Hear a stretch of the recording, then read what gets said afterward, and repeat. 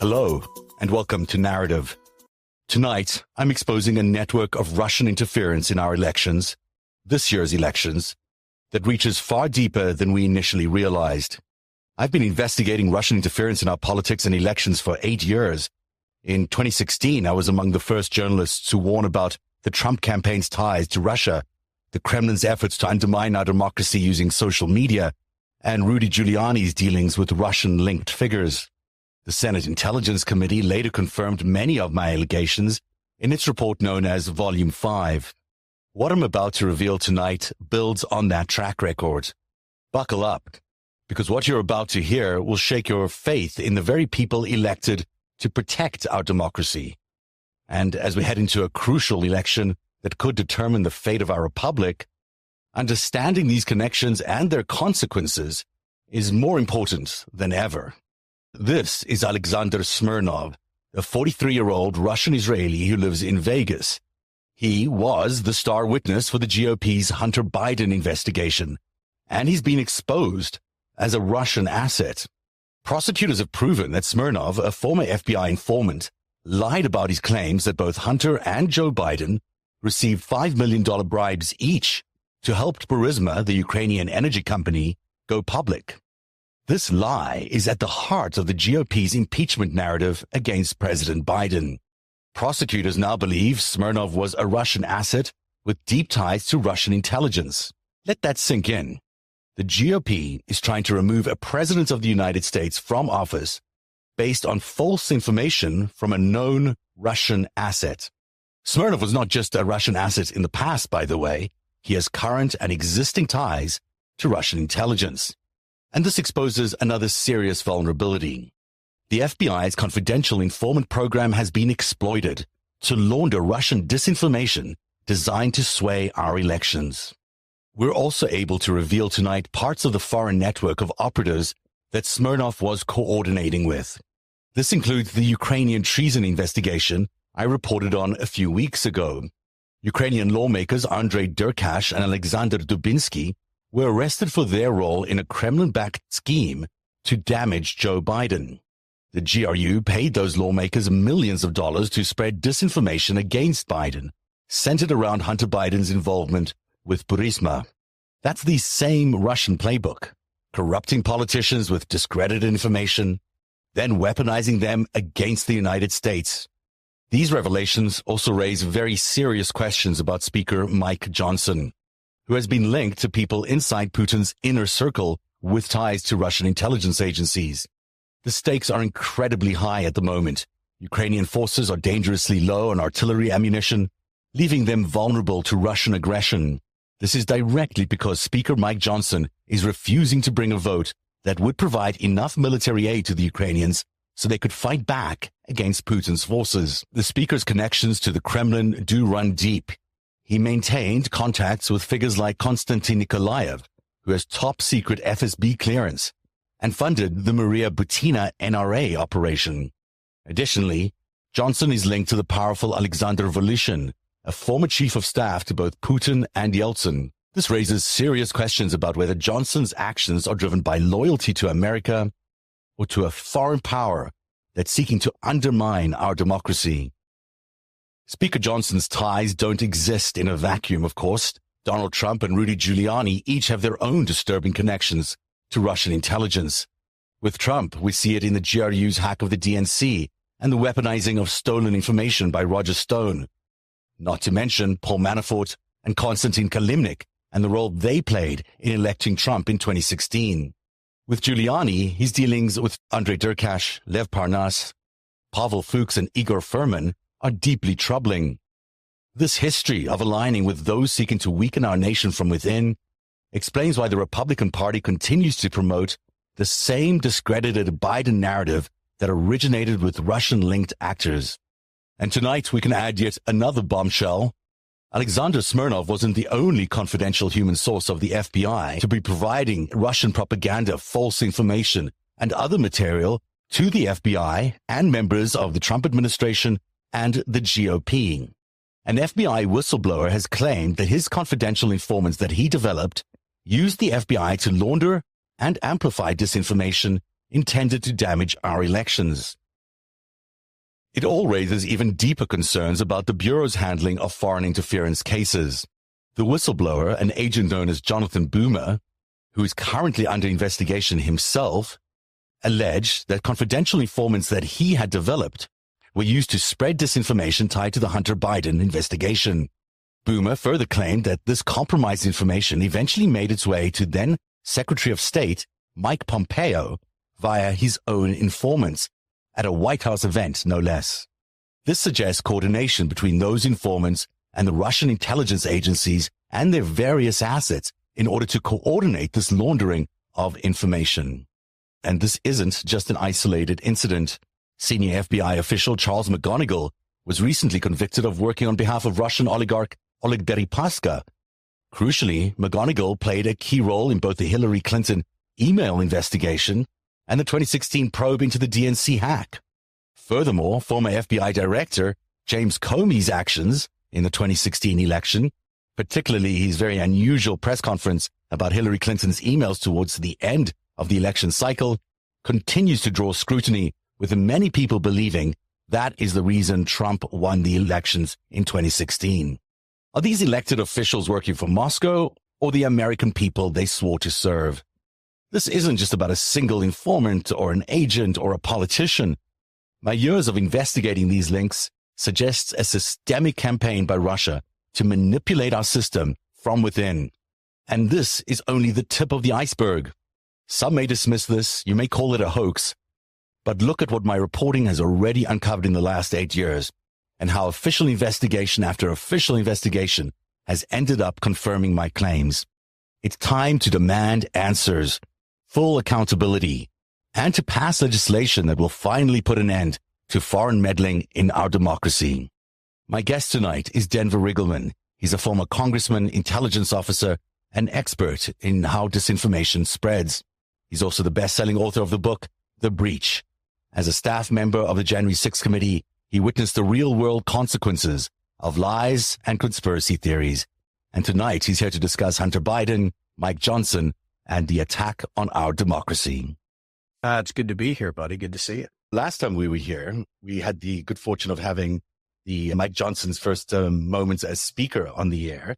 And you alerted us then to his interesting credentials as a key member of MAGA and the MAGA force, which brought about January the 6th. Since then, we've learned so much more about him, and certainly about his connections to some really interesting, colorful Russian figures. As we stand here today, he is standing in the way of a lot of very important aid getting to the Ukrainians who are desperately needing it on the front lines as they battle Vladimir Putin, because he's denying a vote on that big aid package. By all accounts, the front line is crumbling, according to some people on the front lines of Ukraine. And it could all be traced back to Mike Johnson, how obvious he's been in terms of his outward support of Vladimir Putin's policies. Mike Johnson's getting his orders from Mar-a-Lago. This is all sort of a Florida run house right now, I think, with Trump really acting as a de facto speaker. So Mike Johnson actually acting in this way, blocking bills. Think about the impeachment of Mayorkas when they actually blocked a bipartisan border bill and then actually impeached him for whatever they impeached him for. Obviously not high crimes and misdemeanors. It was, they impeached him because of policy differences. So I think right now, Mike Johnson's certainly getting his marching orders from Trump. They're getting their marching orders from polling. When you look at the NRCC, when you look at the RNC polling, and probably from fundraising numbers of. So really, he doesn't care. They're not talking to a whole half of the population of the United States. The only orders he's marching to really are coming out of Mar-a-Lago and probably the RNC. You've got this interesting development of Alexander Smirnov, a key figure in the, let's call it now, a very discredited narrative of Hunter Biden and Joe Biden corruption. We're seeing evidence to suggest that he's a Russian intelligence asset. There's certainly indications that he was about to meet with Russian intelligence and other foreign intelligence figures in the near future to discuss potentially disrupting the next elections. What do you know about Smirnov? He's certainly an interesting character and by all accounts has been running an incredible disinformation campaign for the last few years. Well, Smirnov being seen as an asset or a foreign asset is no surprise. We've already seen so much stuff in the lack of provenance in data. Not only was I in the January 6th committee, my company also did the forensics on Hunter Biden data. We've looked at multiple laptops. So I can tell you this, it's no surprise to us looking at the data, right? The lack of provenance in the data and the differences in the data from supposedly Hunter Biden's laptop Where when you look at what Smirnoff did or the stuff that they were spreading, it tracks with the people that Giuliani was hanging out with, Lev Parnas. What Lev has said validates everything that Lev Parnas has said also. So I think really this FBI informant that they were leaning on for most of their information really turned out to be a turd in the punch bowl for them, and most likely a Russian asset. Most likely a Russian asset, and also one that had his information in some ways laundered through the FBI. When you look at this kind of pattern now that we have of confidential informants releasing information to the FBI in order to get it to perhaps GOP congressmen or to other important officials, or even just to create a second stream of information to validate what is being rumored out there. This is a troubling pattern where the FBI is being misused, or maybe it's wittingly or unwittingly, some members inside the FBI are misusing the FBI systems to allow confidential informants to launder information through them. If I'm the FBI director right now, I'm asking for an investigation on sourcing. Why are our agents failing on sourcing? Are we looking at the financial ties of these individuals? How do we not think, even with the type of information that we're getting, why aren't we going all the way back to look at the links between every single individual that Smirnoff is talking about to validate who he is, where he comes from, what people he's hanging around with, who is his group, right? And my guess is there's probably some kind of review going on does the FBI, have they lacked some kind of experience, or are they missing something when they're sourcing some of this stuff? Because it just doesn't make sense. Even with the IRS whistleblowers, everything that I've read, there just seems to be so many inconsistencies. And it seems like the stories don't even align from story to story. You get to the point that anything that comes out of the Oversight Committee or anything that comes out about Hunter at this point, or Joe Biden, when it comes to these type of activities, it's hard to believe them at first blush at all, because they've all been so wrong, so off kilter, and so badly sourced with really no data validation or any sourcing validation for these individuals. You're so right about that. And in fact, when you think about even Charlie McGonigal, the supervising agent in charge of the New York Field Office Counterintelligence Unit, who was also arrested and through a plea deal found guilty recently for working for Oleg Deripaska, taking bribes from the Albanians, and all the way back to Jim Comey, when in 2016, when Comey went all out talking about Hillary Clinton's emails just before the elections. Many people believe that skewed the election towards Donald Trump. Once you find a sweet spot to push information that might not be true, a lot of people I'm looking on social media, they got to be Russian assets. You can also just be stupid. You can also just have a lack of training.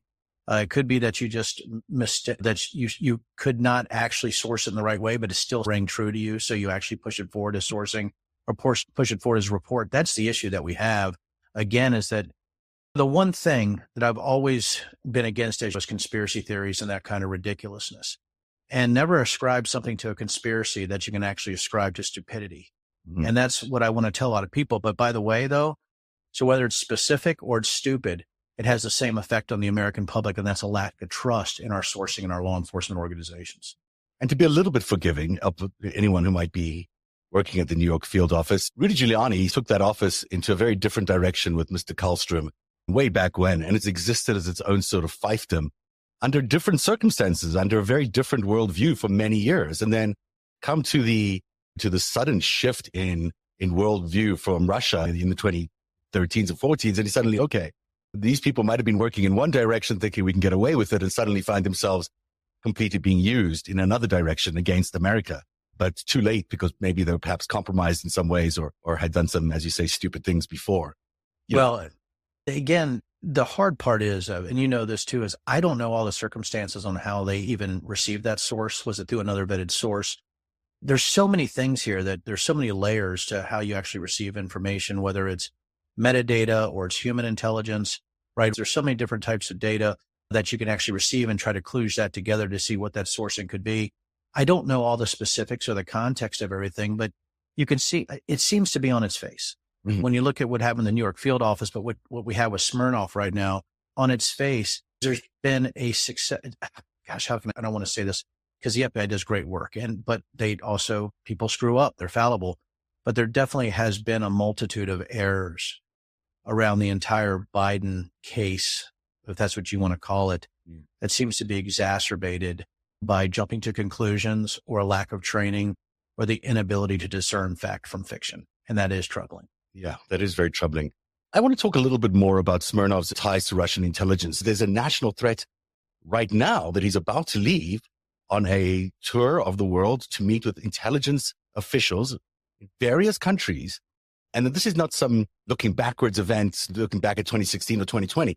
This is something that is ongoing right now and relevant to the elections that are upcoming this November. Is that your understanding? We're doing a deep dive into Smirnoff right now. I know we talked a little bit about this before the show. And what I'm looking at transactionally, what we've already seen financially is enough to trouble anyone.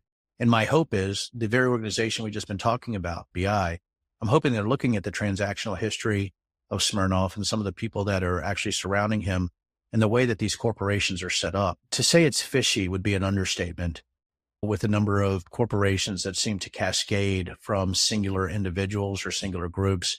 And it blooms out to people that are connected to other countries, and it's pretty evident. So we're doing that right now. So the fact that this individual could run free or still have access to other types of services, I think, again, should be very troubling to the American people. And I want to say this very quickly. Why is this not in the news more? This should be a 3 or 4 week story. And I'm absolutely stunned that we're not seeing every major network covering this every day, because this absolutely falls in the line of foreign interference, not only to our elections, but all the way up to the executive branch and the presidential family. This should be a massive story, and it shouldn't end. And there should be somebody pulling the strings in the media to see how many people are actually connected to Smirnoff. And if this goes back to Telizhenko, if this goes back to Durkash, if this goes back to Firtash, if this goes back to all the individuals that are sort of part of the sourcing when it comes to the Oversight Committee for Congress, but also to the FBI. This is a very serious attack. And it seems to be the kind of stuff that should be on the front pages of every newspaper and should be at the top of every newscast. And yet you don't see it as that. You see it as a curious thing that they look at, like an object from far away. How amusing is this Russia thing going on here? Let's investigate. They don't seem to be doing that. And that's troubling on many counts, because as the Trump-Russia narrative was discredited as a hoax in 2016, discredited as a hoax in 2020, but here it is again in 2024, and it's consistently been the narrative that has applied to what's been going on in our country, and yet the news organizations seem to run away from it. We keep validating that a lot of this isn't a Russia hoax. And remember the 51 individuals who signed a letter about the Hunter Biden laptop, and it looked like it was some type of Russian disinformation op. They seem to be a little bit validated right now. So again, I guess the Taylor Swift, Travis Kelce are just dominating the headlines right now after the Kansas City Chiefs won the Super Bowl. How dare us talk about Smirnoff, and how dare us talk about Russian or foreign interference, not only to actually being presented to the FBI, but also during the 2024 presidential cycle, after what we found in 2020, after what we saw in 2016. Here we go again. And again, we don't have massive coverage of this everywhere, because this right here, this one specific individual, after everything we've already seen on this one specific individual, validates the fact that we have an issue with foreign interference. And I think we really need to increase our vigilance and our investigative powers and our investigative resourcing into looking to how much foreign interference is coming from Russia and other countries. We absolutely need to actually double down on our efforts. This is 2016 all over again, only it's on steroids. You've now got potentially Mike Johnson in the speakership, who's potentially compromised by the Russians. That seems to be his policy line he's pulling. And then you've got a potential presidential candidate who we know has ties to Russia. And so we could land up in November of this year with both or January next year, of a Russian influenced president and a Russian influenced Speaker of the House. That is a kind of not a checkmate, but it's a check on a chessboard that doesn't leave him very many options. With Trump, he's specifically self-identifying as supporting Russia. There's no nuance to Donald Trump. There's no subtlety. He's specifically saying he supports Putin's endeavor right now. So again, I don't know where else we can go. I don't know why this story is connected to Trump, connected to things that he said. It seems like the media, maybe it doesn't get the ratings or the clicks that they need. But again, to me, this is the most important story in America right now, is this story, because I think it highlights all the gaps that we have in our defense infrastructure. Let me quibble with you a little bit on Speaker Johnson, because it's not a significant amount of money that we've been able to see, but there's $37,000 that were paid to him by a company owned by Nikolaev, the very much involved in the Ukraine war as a arms supplier. This guy owns an arms supply company that supplies the National Guard of Russia with night vision goggles and weapons, fighting in Ukraine right now on behalf of Putin, of course. Nikolaev is an owner of that company through his wife, I should say. His wife owns that company. Mm-hmm. He's got FSB security clearance. I don't know too many people with FSB clearance. I don't know a whole lot of those individuals either. He's funding Johnson in his early years as the as a congressman. Not that I know. That when you're looking at FEC reports, the issue is I did have some weird people that tried to give us money that we actually had to scrub, and some of it, you're like, who is this? And sometimes when you're getting those type of donations, you're really not quite sure because so many come in. However, I understand the quibble. He was the one who funded Maria Buttina's operation at the NRA. I try to give the benefit of the doubt based on who's giving you money and things like that and what I went through when you're trying to look at every single person who's giving you money. But there does come a point, if I'm seeing certain last names on my FEC report, or if I'm meeting with them personally, I'm probably like, if they're close to Butina, maybe I probably shouldn't take that money. The name that's linked there, Abramovich and Deripaska. There's a lot of itches. And Volushyn, who is Putin's former chief of staff and Yeltsin's former chief of staff, which means he basically ran the Russian Federation for 30 years. People tied to Johnson, and not just your mom and pop kind of Russians who happen to come and invest in a future store. They seem to have had bigger ambitions. And it seems like the policy, I don't have to be as circumspect on Trump based on him self-identifying, but with Johnson, the sad part about Johnson to me is he just wasn't suited for the job. And again, his policy decisions does seem to align with the people that are funding him. That's the thing. If you're going to worry about one piece of policy, is it the scrapping of the $95 billion to Ukraine? Surely it's not. It's ludicrous. The things that you want to talk about before you get there. It's ludicrous. Absolutely. I'm with you. I can't imagine if I was sitting in Congress. I had somebody reach out to me today, like, Denver, would you have gone insane by now if you were still sitting in Congress? I said, probably, but my guess is I'd be scrapping on the floor every day because the stupidity of what you just mentioned, by the way, I just shake my head like the unseriousness of it and the danger of their unseriousness and the danger of them following seemingly exactly what Putin wants to do as far as his moves in Ukraine is just absolutely stunning to me. Absolutely. There are reports today that Johnson began his meeting today with his caucus with what sounded like a 15-minute long sermon and a prayer. I saw that. Listen, I'd have walked out. And I think some of them probably did. This is not, if I go into, for me, I remember going to the prayer breakfast, or I remember being invited to prayer breakfasts with other members of Congress during the year. But got to the point, I never accepted them because I always thought we had to have a real separation of church and state. It's just the way that I'm wired.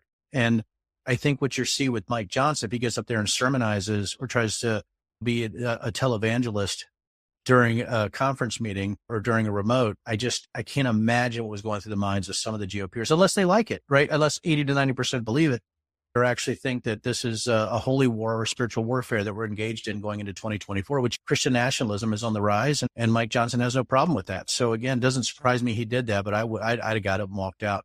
It's an interesting question about the people have called it the Putin wing or the Kremlin wing of the GOP. Is it just 30% of the GOP caucus? Is it 80% of the caucus? What's your sense of how much influence? Back in the 116th Congress, where I was there, 2019 to 2021, it seemed like you still had the Dana Rohrabacher effect, right? You definitely had some people that they weren't fans of Russia, but they certainly didn't have any issues with them. I will tell you what my big indicator was Mike Gallagher saying that he's leaving Congress. And I think when you see more and more of the sane leaving or saying Congress isn't working, but when you got the Gallaghers leaving, when you had me, the crazy stuff that happened to me or the Anthony Gonzalez's, people forget about the people who took a stand. They're gone. Yep. They're gone. They don't exist quickly. I think there might be maybe Don Bacon is left from Nebraska, former one-star general that has integrity in the GOP caucus. I don't know about Fitzpatrick anymore. I'm trying to parse through, but there just seems to not be. Maybe Valadao from California. But again, when you see the people that are leaving, it does highlight the insanity of the caucus and wondering why there seems to be such a huge support for Russia or such disdain for Ukraine. The percentage seems to be higher than 30 to me. I don't know if it's 50, but it just seems to be rising. It doesn't really reflect what's going on in the country, you would think. I don't see that kind of groundswell of support for Russia on the streets of America. You're not seeing that. So you've got this real breakup in terms of who they're representing, and it's becoming more and more apparent every day. How big a factor do you think it is that Russian operatives are threatening congressmen on both sides, but particularly Republicans, to support certain initiatives based on this kind of compromising operations like the honeypot operations that you might see in movies? Yeah, I think you're talking about Tim Burchett from Tennessee, who I know very well. And Tim, God bless him, he was a friend of mine then, don't get me wrong, but he also believes that aliens are in the Bible. So I try to take it with a grain of salt when Tim talks about there's so many people that are compromised.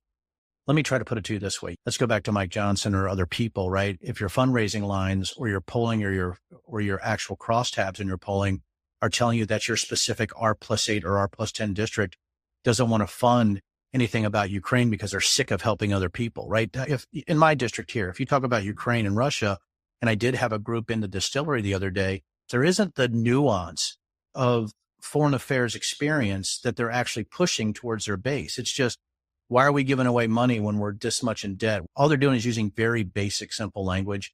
If you're simply looking at your polling and cross-out, you win if you just follow the Mar-a-Lago line or the line that you don't want to fund Ukraine. There isn't that kind of nuance. So there could be people that are compromised. Certainly it's happened. We know that, but is it a majority of congressional representatives or a lot of them? I doubt it. I was there. But again, I'm not there right now. Maybe there is some kind of epidemic of honeypot individuals from Russia. But again, if your base wants it, you don't need to be compromised by anybody who's coming into a hotel room.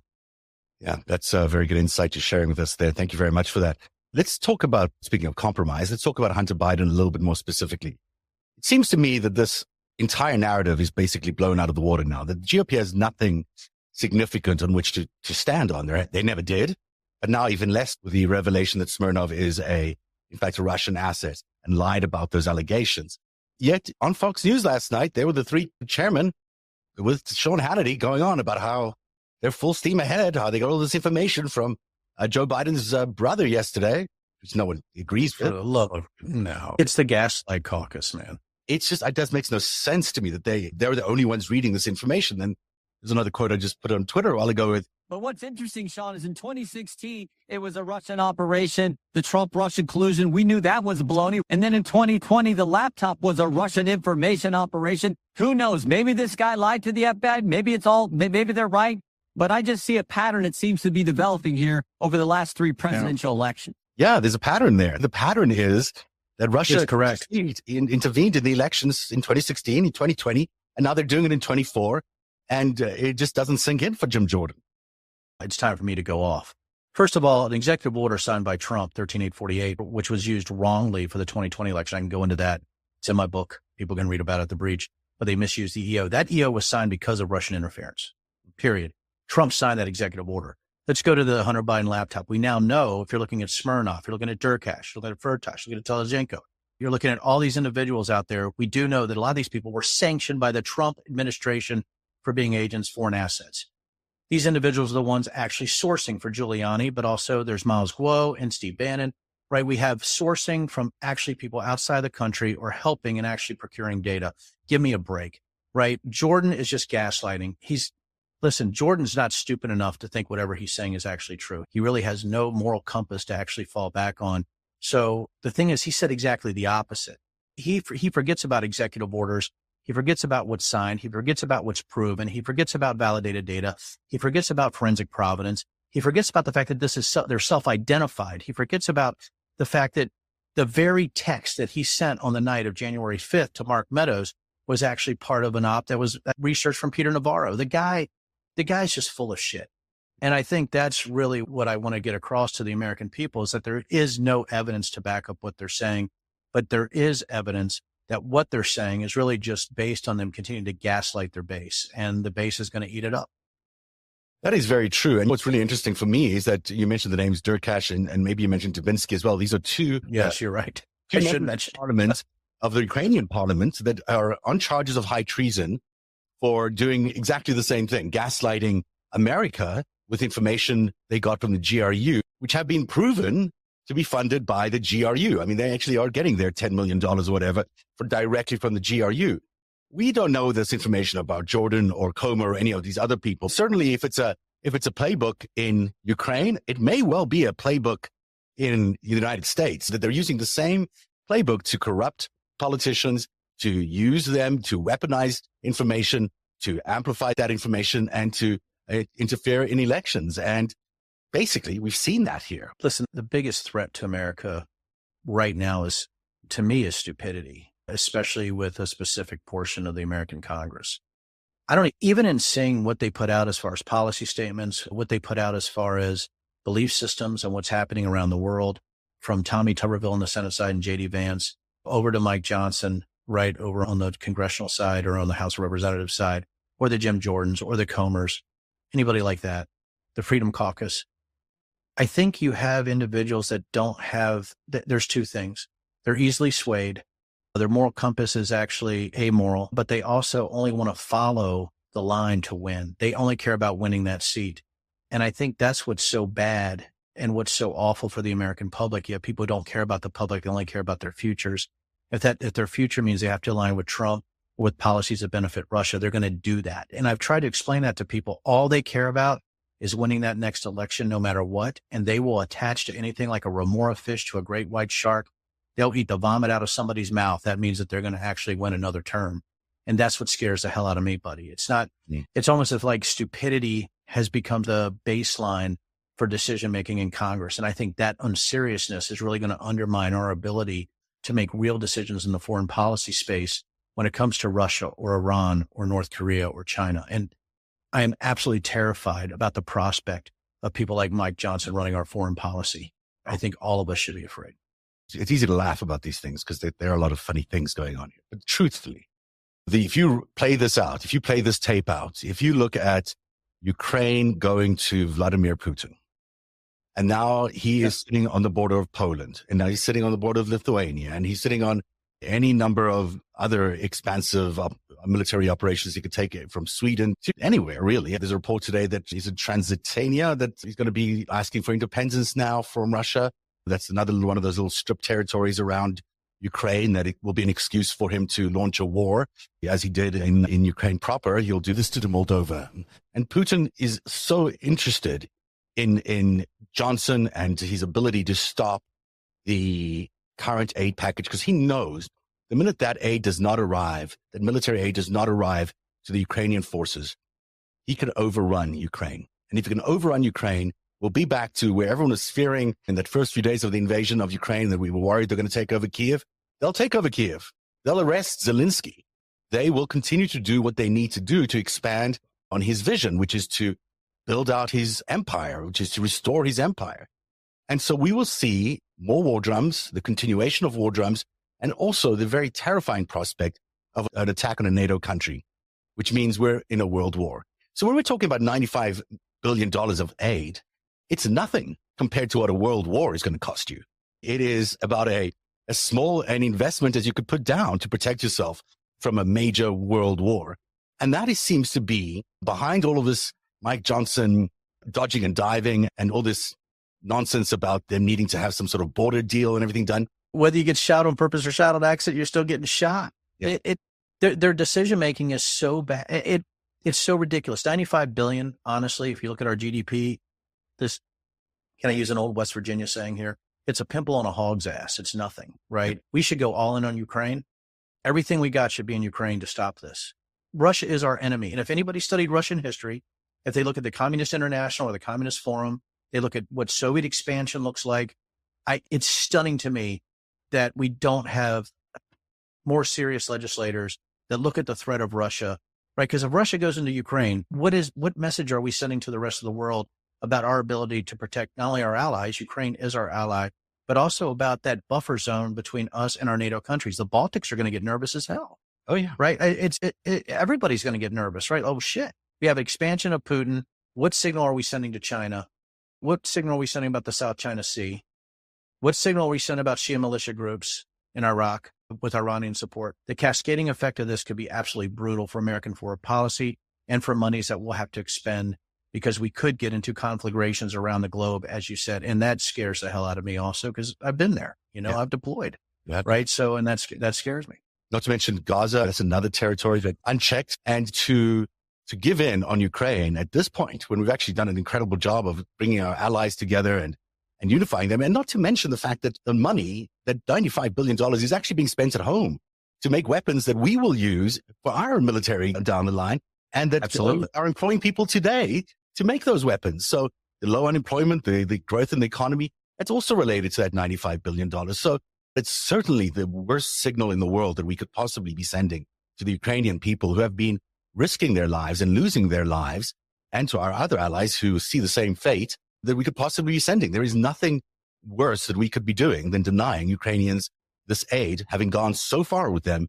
To be pulling it back at this time is just unfathomable and so un-Republican in terms of the GOP's, my understanding of what the GOP used to be, this is the furthest thing you can ever imagine from a Reagan conservative. Oh, Reagan took the victory lap for destroying the Soviet Union, right? And that is the GOP talking point, right? Is we protect the world. That has always been the thing, right? Strong in defense, strong in foreign policy. But now we have a bunch of isolationists that are just belly crawling away from the former president or towards the former president, and then trying to somehow come up with excuses of why not to fund Ukraine, like you said. I'll agree with you about the border deal nonsense. That's a separate issue. Russia actually invading Ukraine is a separate issue from our border. We can say that there's problems at the border. You can do all that, but we need to separate that in a serious manner, because the Russia-Ukraine issue could affect us even more than in any type of border issue that we have right now. Yeah. Not to mention, they got the deal on the border. They had the deal. They got it. They had a bipartisan border deal. Unbelievable. Let's talk about the base. I know you have a keen interest in this, but the base that you talked about earlier on is so important in terms of breaking the hold that the Donald Trump and the MAGA GOP has. It seems like they're not breaking. It seems like they're as devout as anything to Donald Trump, and that his polling numbers don't seem to shift at all. Is that true, or is there a underbelly of awareness that's going on amongst suburbans and more worldly, let's call them, members of that base, who are perhaps more aware of what's going on? Is there a shift? Is there a break happening? Am I hoping against hope that it's going to happen, or are we still in la la land? It's a great question. It's going to make you feel a little pessimistic, I think, when I answer this, though. Listen, if they haven't broken since 2016, or they didn't break in 2020 after January 6th, or they didn't break after he comes out wearing a Q pen or a QAnon anthem, they don't break when he says he's coming for retribution or he's going to be a dictator. If they're not breaking for any of that, so I don't know where else to go at this point. I've always said that maybe we can hit between 3 and 5% of those individuals and pull them back into sort of a facts-based world, or at least have them think about what the policy issues are with the Republican Congress now and with Trump. And I'm talking as a former Republican. It's just a head scratcher to me. Us going against Ukraine is as anti-GOP as you can get. I don't even know what this party is. It just seems like it's a Trump acolyte party, the TAP, the TAP. So I think that's really what it is. But I just don't think, I think you're going to see 70 million plus votes for Trump again in 2024. I don't think there's going to be really a fall off, and Trump could win this. And I've been telling people that for some time. The base is going to be there for him. And a lot of people that have an R behind their name, they're going to vote for Trump over Biden, even if they hold their nose. It's going to happen. That is a little terrifying. As you're looking at the Nikki Haley effect, is that something that's actually going to land up just being a unifier, not a divider in the GOP? Do you think she's going to land up rallying as his vice president or whatever it is? Potentially, is there something there that may seem to us looking on the outside, might seem like something that would be a good aspect of the GOP, actually land up being just another play by the GOP insiders to unite the party? If Haley does really bad in her home state, I admire her fight, but some of the things she says are so off the wall. She has to seem to backpedal and say something different the next day. I've never seen anybody flub as much as she does on important questions at the time. It's almost like she freezes in the lights. She doesn't have the ability to tell the truth on the spot. It seems like she's almost incapable. I admire some of the fight, though. And the only way you can tell the future in politics is after it happens. But right now, I think Haley is really in trouble, and I think she's a unifier for Trump. I don't think she's a distractor for Trump. And the one thing I want to say in your earlier question about the base, I do think still the abortion issue could change some Republican women to vote for Biden. I have heard, even here in the 5th District of Virginia, there certainly has been Trump supporters and people that are diehard Republicans say that the issue of abortion is something that could change their vote. And I do think that there is a probability of that happening for sure. That is a heartening note to some extent. You sound still relatively hopeful. You continue fighting for truth and facts no matter what, whoever wins. And that's really part of being an American, is that ability to do that. The issue that you have is, what do you lose if Trump wins, right? What type of retribution is he talking about? What does happen to me as somebody on the J6 committee? Do I get subpoenaed? Please subpoena me, because I'm going to be there. And I'm really good at this stuff, especially when it comes to facts and data. But I think if Trump wins, I think we're going to see more turmoil than we've ever seen. I think we're going to have chaos. And I really do. I think you're going to see more violence, politically slanted violence, than you've ever seen. I do worry about late spring, early summer of 2024, going into the election season. Once Trump and Biden wrap up the nominations, what is that going to look like? And what if Trump loses? What is that going to look like between, say, November 3rd and January 6th? between 2024 and 2025. What does it look like? I'm really worried about it. And I think that I almost believe that independents, center-right Republicans that won't vote for Trump, and Democrats still think we're playing by the Marcus of Queensberry rules when the MAGA movement, they're playing for keeps. They're playing to win. And they're not going to let the facts get in the way of a good story. And I just feel like most people still have their head in the sand about what's coming in 2024 and how this campaign is going to play out. Let me add to your concerns that I'm also worried about what might happen internationally, because those October surprises are notoriously linked to foreign events. And with the players on the chessboard right now, anything could happen at any time that could skew the election results right before we get there. Thank you, Denver Riggleman, for being on the show again, the author of The Breach. Tell people about your book a little bit, because I know that's always important for you to get people to read that book. Sure. The Breach. I say the untold story of January 6th because the untold story is the data and the amount of command and control that was going on January 6th. And what I want to do is open people's eyes. That was, if it wasn't a coup attempt, they certainly were making coup-like movements, and the way that they used multiple vectors in order to try to sway the election. And I think that's what I wanted people to see, is how data really is. I will say this, ones and zeros is the best witness to what happened on January 6th. And I think people need to make sure that they understand that the data tells us much more than even, I would say, interviews and things like that. Let's look at phones, let's look at comms, and let's look at the bad actors and how they actually were coordinating that day. Denver Riggleman, thank you so much for being on the show tonight. We will look forward to speaking to you again. Best of luck as you head on into these next few months. Hope not as scary as you think it's going to be. I appreciate your insights, your incredible knowledge, and thank you for opening up about so much information, which is hard to get access to. Thank you, sir. I appreciate you.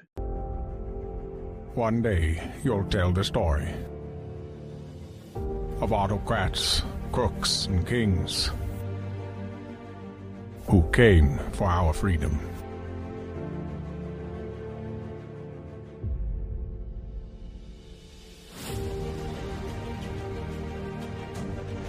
A story of citizens who stood up to tyranny and won.